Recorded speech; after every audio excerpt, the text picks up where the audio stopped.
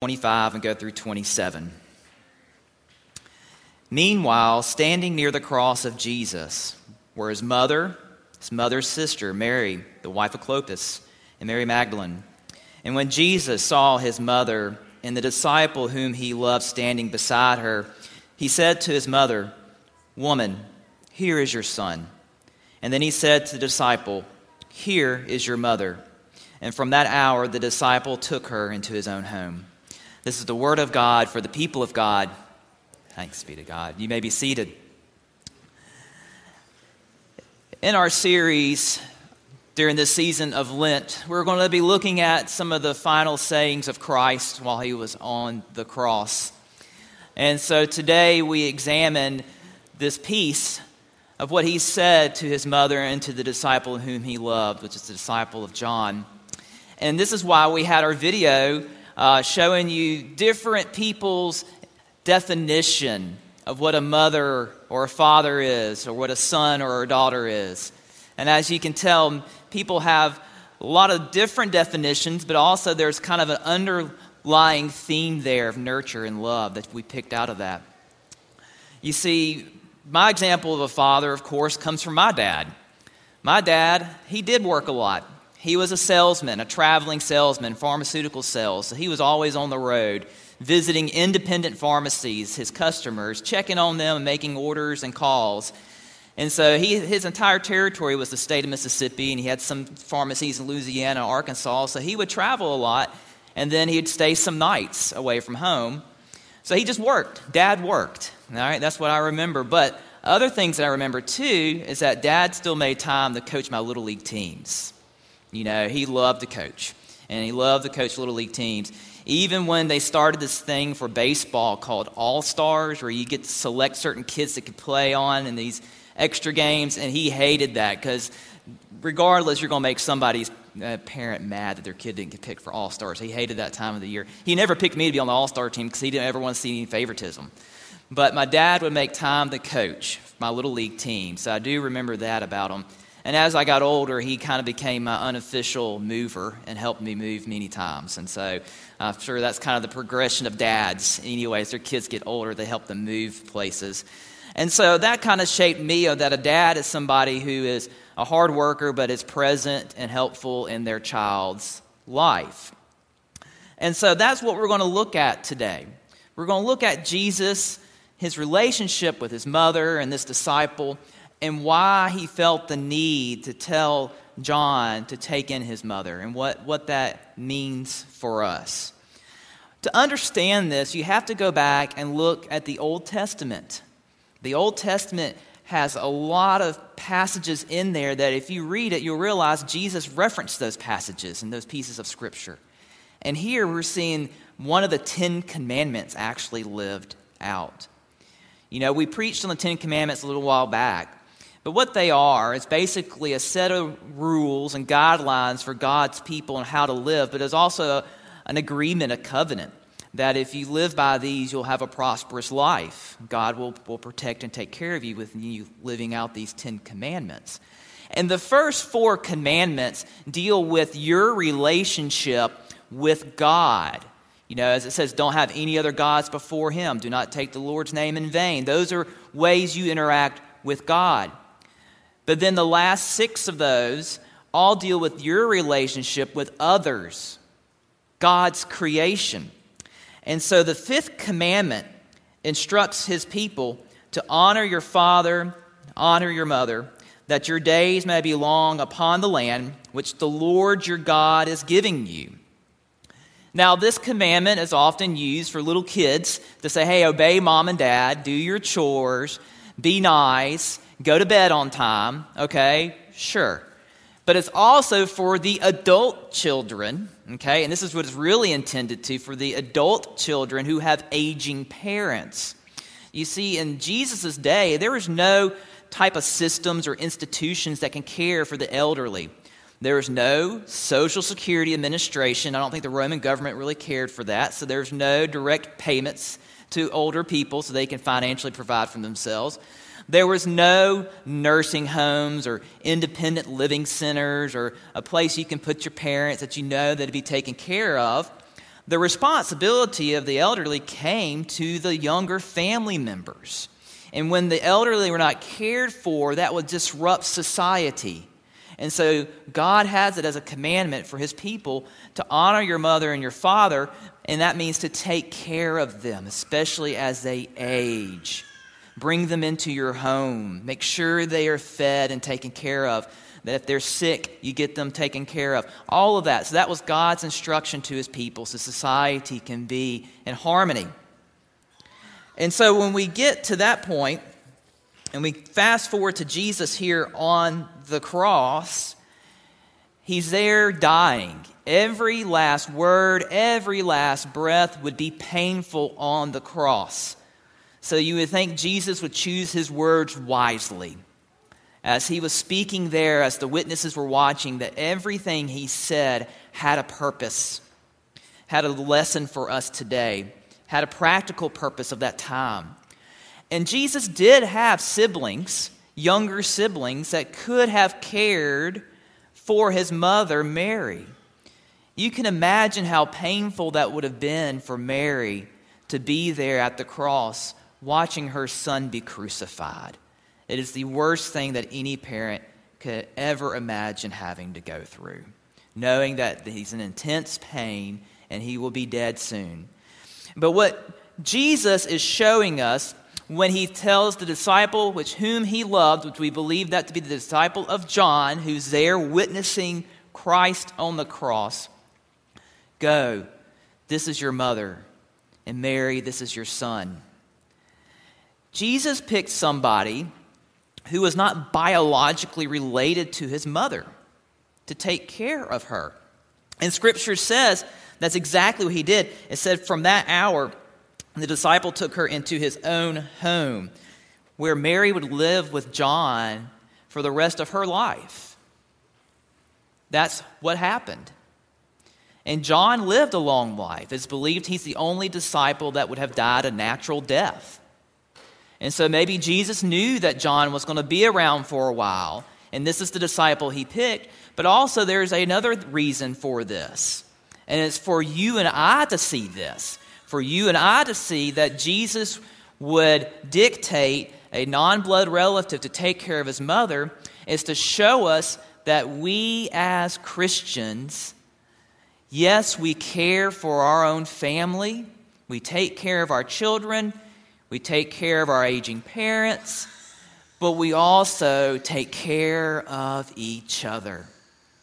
Those outside of our biological network of people that we live with. But we take care of those within the body of Christ. That we provide for them when they are in need. When they have no family, we become their family. You know, when we have our altar out here during Lent, we add pieces to the altar that symbolize the scripture passage. And so today we pick the baptismal bowl and pitcher. There's a reason. When you are baptized, many things happen. But one thing that happens when you are baptized is that you are brought into your church family. Baptisms are supposed to be done in public with church family present because you are being brought into a church family who takes care of each other. When we baptize a child, we are saying to that child, we are here to help you grow in your faith. We are here to love you. We are here to mold you and be a part of your life. We are here to love you. To love you. And so the thing that God is telling us here and what we are seeing played out on the cross is Jesus telling us, hey, church family, don't only just love those within your biological household, you've got to love others as well. When you go back to when he said the greatest commandments are, first, love your God, second, love your neighbor, which all the prophets and the law hang on. And it goes back to the 10 commandments, where the first 4 commandments say love God, the last 6 commandments says love others. This is what we are seeing played out right here on the cross. This is what Jesus chooses to use his precious final breaths of life on this earth to tell us. It's that important. And you know, the pandemic has been awful. But during that time period, I did see moments where the body of Christ came together and loved on each other. It was through phone calls to those that were shut in, to those they know that were not going to be able to get out. They checked in on them. It was those front porch visits with food. When you're dropping off food and someone's having the quarantine and can't get out, or you know they need a nice casserole. Or it's those that lost loved ones in the pandemic and couldn't have a proper funeral to bury their loved ones. They would check in on them. There were moments in the pandemic where I saw that the body of Christ loved on each other and loved on those in the community. People would drive around and drop off baskets of goodies. Somebody dropped by our house with a basket of goodies and a roll of toilet paper. Remember those moments? And so we as the body of Christ are called to love on each other. And in the pandemic, I believe we saw moments of that. And I'm prayerful that those moments will stick, that we will pull it together and support one another in those moments of need. And so when we look at the final sayings of Jesus Christ, he is boldly telling us that we are to go out and love our neighbors. We are to go out and to serve our brothers and sisters in need. We are to give up of our time. We are to give up of our resources. And we are to step in as Christ would step in those moments. I'm sure John probably had a struggle a little bit of bringing in Jesus' mom to take care of her. But that was a big weight on his shoulders. But he did it. He didn't question it. And he did it the rest of his life. And that should say something to us, that when we go out and we serve and love others, it's not just a simple half thought. You go all in. We are to go all in our love of our neighbors. And sometimes that is tough. Sometimes that's tough as the church, because we have these groups of people that sometimes we don't want to check on. We have these groups of people that sometimes it is a challenge. And we also say, it doesn't fit my schedule. It doesn't fit the timeline right now. We've got a trip to go on. I can't go do that. Or no, I'm saving up for this retirement lifestyle that I want. And so I'm not going to give to this need right now. Sometimes it takes sacrifice for us to love each other and to love those that we don't really care to even acknowledge. And that's tough. That's tough. Especially when we live in a world that at times it seems so divisive and so divided. That you're either on the right or on the left. You can't be in the center. You have to choose a side and not like the other side. And that's tough. As a calling of a Christian, you're to stand above all of that. You're to stand above all of that and go and serve and love and give your all 100%. Remember the rich young ruler asked a very important question. What would it take to have eternal life? Which is a pretty fair question if you get one to ask Jesus. And the response was, sell all that you got, give to the poor. And the rich young ruler walked away sad. But that would be tough. For Jesus to say, hey, all that you've worked for, all the good things that you've done for your family, I'm calling you, though, now to sacrifice that for others.